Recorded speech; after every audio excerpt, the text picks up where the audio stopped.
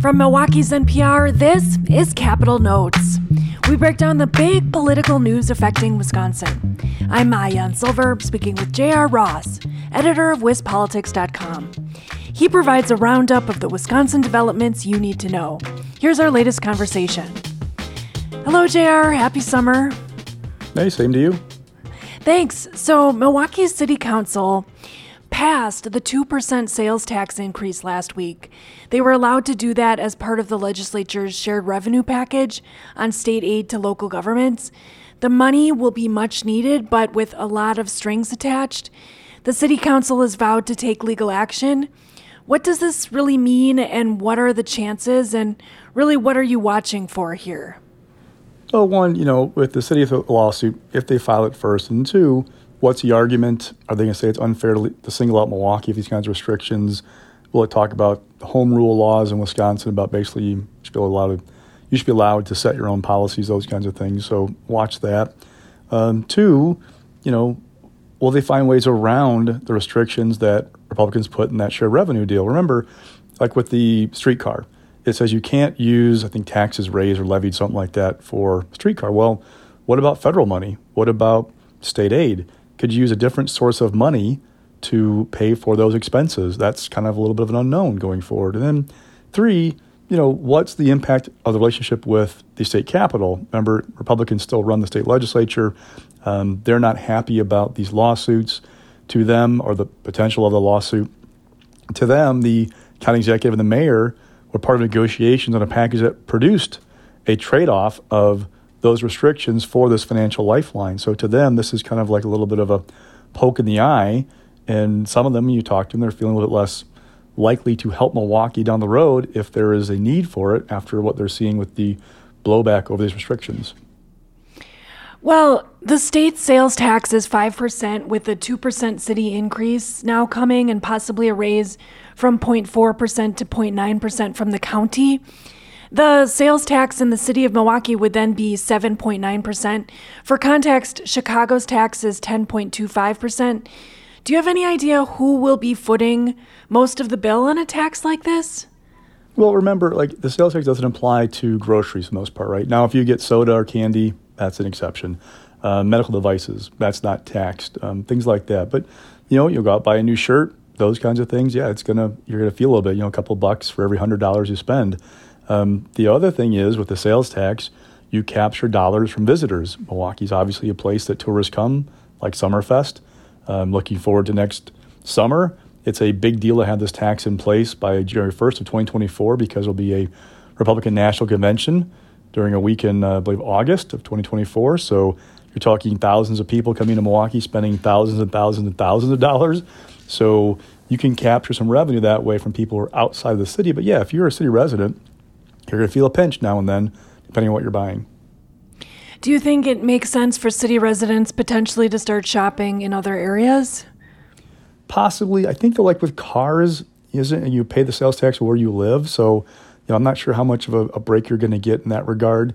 So, but yeah, it might hurt some retailers, and obviously that's a concern. I mean, you saw that in the debate before the Common Council with some people saying, look, retailers in Milwaukee are going to be hurt by this. They're going to lose some business. This is putting it on the backs of people who can't really afford it. So, but again, Milwaukee needs this financial lifeline. There is not another good option for the Milwaukee City or Milwaukee County to fix this pension problem. And without this sales tax, they are looking at massive cuts in services and massive layoffs to staff. All right. Well, Chuck Wormbach filled in for me on the last Capitol Notes. Thank you. Shout out to Chuck. And you and he talked about the budget and Evers' potential vetoes that were potential at the time. Evers ended up making 51 partial vetoes. There's always this push and pull between Democrats and Republicans on taxes. Evers said he wanted just middle-class tax cuts. He vetoed some of the GOP income tax cuts on the highest earners. What's really going on with middle-class tax cuts in Wisconsin, and how does the 2023-2025 budget actually affect your average middle or lower-class earner? So the governor vetoed 2 changes to the tax brackets out of the 4 that we have. The top one, Republicans want to take it from 7.65% down to 6.5%. That kicks in for married joint filers with incomes of about $405,000. So really, the highest earners in Wisconsin. Governor said that is geared toward the wealthy.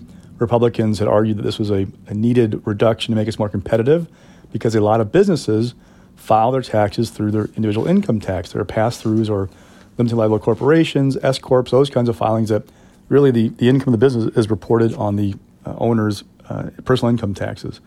The second bracket is a really expansive one. It goes from about $36,000 in income for married joint filers up to that $405,000 mark. That's a lot of middle-class people in that bracket. Evers vetoed that as well. There was a kind of a thought that he would sign that one, so that was a little bit of a surprise. The question kind of is what happens going forward.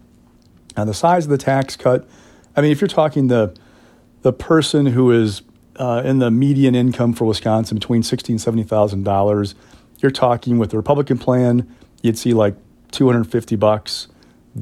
What's left after the governor's veto is like less than 50. So it's still, a big difference in the two plans, but not a huge amount of money split over, 26 paychecks, right, over the course of the year. The question going forward is, one, will Republicans send Evers a new tax package? And two, will they try to reach a deal on one with the governor before just sending him stuff he's going to veto? I mean, I've already seen Robin Vos, the Assembly Speaker, say, hey, they're going to repass this tax cut. They're going to send it back to Evers and make the point that Democrats own the rejection of this tax reduction. Well, Evers has said, hey, if you send it back to me, I'll just veto it again. And I don't get the impression there's much pressure on Democrats in the legislature to override the governor's veto. They're okay with that, with what the governor's done. You're tuned into Capital Notes on WUWM. This is Maayan Silver. I'm speaking with J.R. Ross, editor of WizPolitics.com. They could do other things. For example, you could raise the standard deduction on your taxes. That would impact everybody, though. So would Evers be okay with that? Because high earners would also get a break. You could address the marriage penalty. You could do a rebate like what Evers did. Now, what Evers did with his proposal was a phase out. If you're a married couple filing jointly, to like around $150,000 and $175,000 for your income, that's where it phases out and goes away.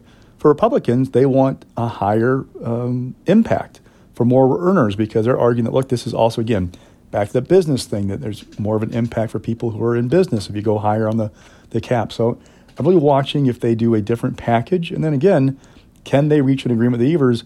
Robin Vos accused the governor of lying to Republicans in the process. That's not really a way to build a bridge. And Evers may have burned a bridge with his veto. We shall see. But after a very contentious, very busy month of June, people, talking to folks in the Capitol, everybody needs a break. Everybody scatter, get out of Madison, go back home, take a couple months away from each other, then reconvene in the fall. Well, tempers have cooled by then that they can actually talk about maybe getting something done as a deal, because it's easy to see if you gave Evers, for example, some money for child care subsidies, which was one of his big issues in this budget, which they did not do. If you give him that, will you sign your tax cut? Maybe. That's the kind of thing you have to work a deal out to do that. I'm not sure there's the grounds right now to strike a deal after what's happened in the last few weeks. What about for people who say that tax cuts are not really the answer to boost people that are in the lower income brackets? There's other safety nets and things that need to be supported in that situation. No, that's when we have a $4 billion pot of money sitting on right now that could go towards some of those programs. So if the governor and Republicans don't reach an agreement in spending that money, if we don't have a recession that really taps the state revenues, we're projected to finish this biennium with a $4 billion surplus. Now, add in revenue growth for 2025-27, and we're right back where we were this past spring, having a discussion about, okay, we've got a huge pot of money. How do we spend it? Do we put it toward tax cuts or education? Looking at the governor's perspective, people don't expect him to seek re-election in 2026. He could. It's possible, but they think that this is going to be his last term.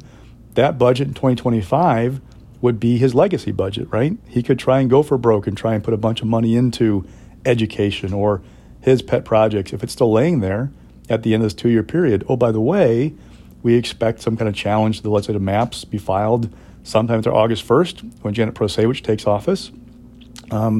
If there are new maps, could you maybe flip the state Senate, for example, to Democrats? If you did, then now you're talking Evers and the state Senate be on one side versus the Assembly on the other, just as an example, versus this past discussion, which was a unified legislature against Evers. So maybe if that money's still there, Evers say, hey, I'll take my chances in 2024 with how the maps turn out and make a go at it then and try and really do what I want to do with this money in terms of education. Thanks for filling us in on all things government, JR, and thanks for joining me on Capital Notes. Anytime. Take care. That was J.R. Ross, editor of WisPolitics.com, speaking with me, WUWM's Maayan Silver. Listen for our segments every other Monday with an extended segment on lake effect, and check out the Capital Notes podcast wherever you get your podcasts.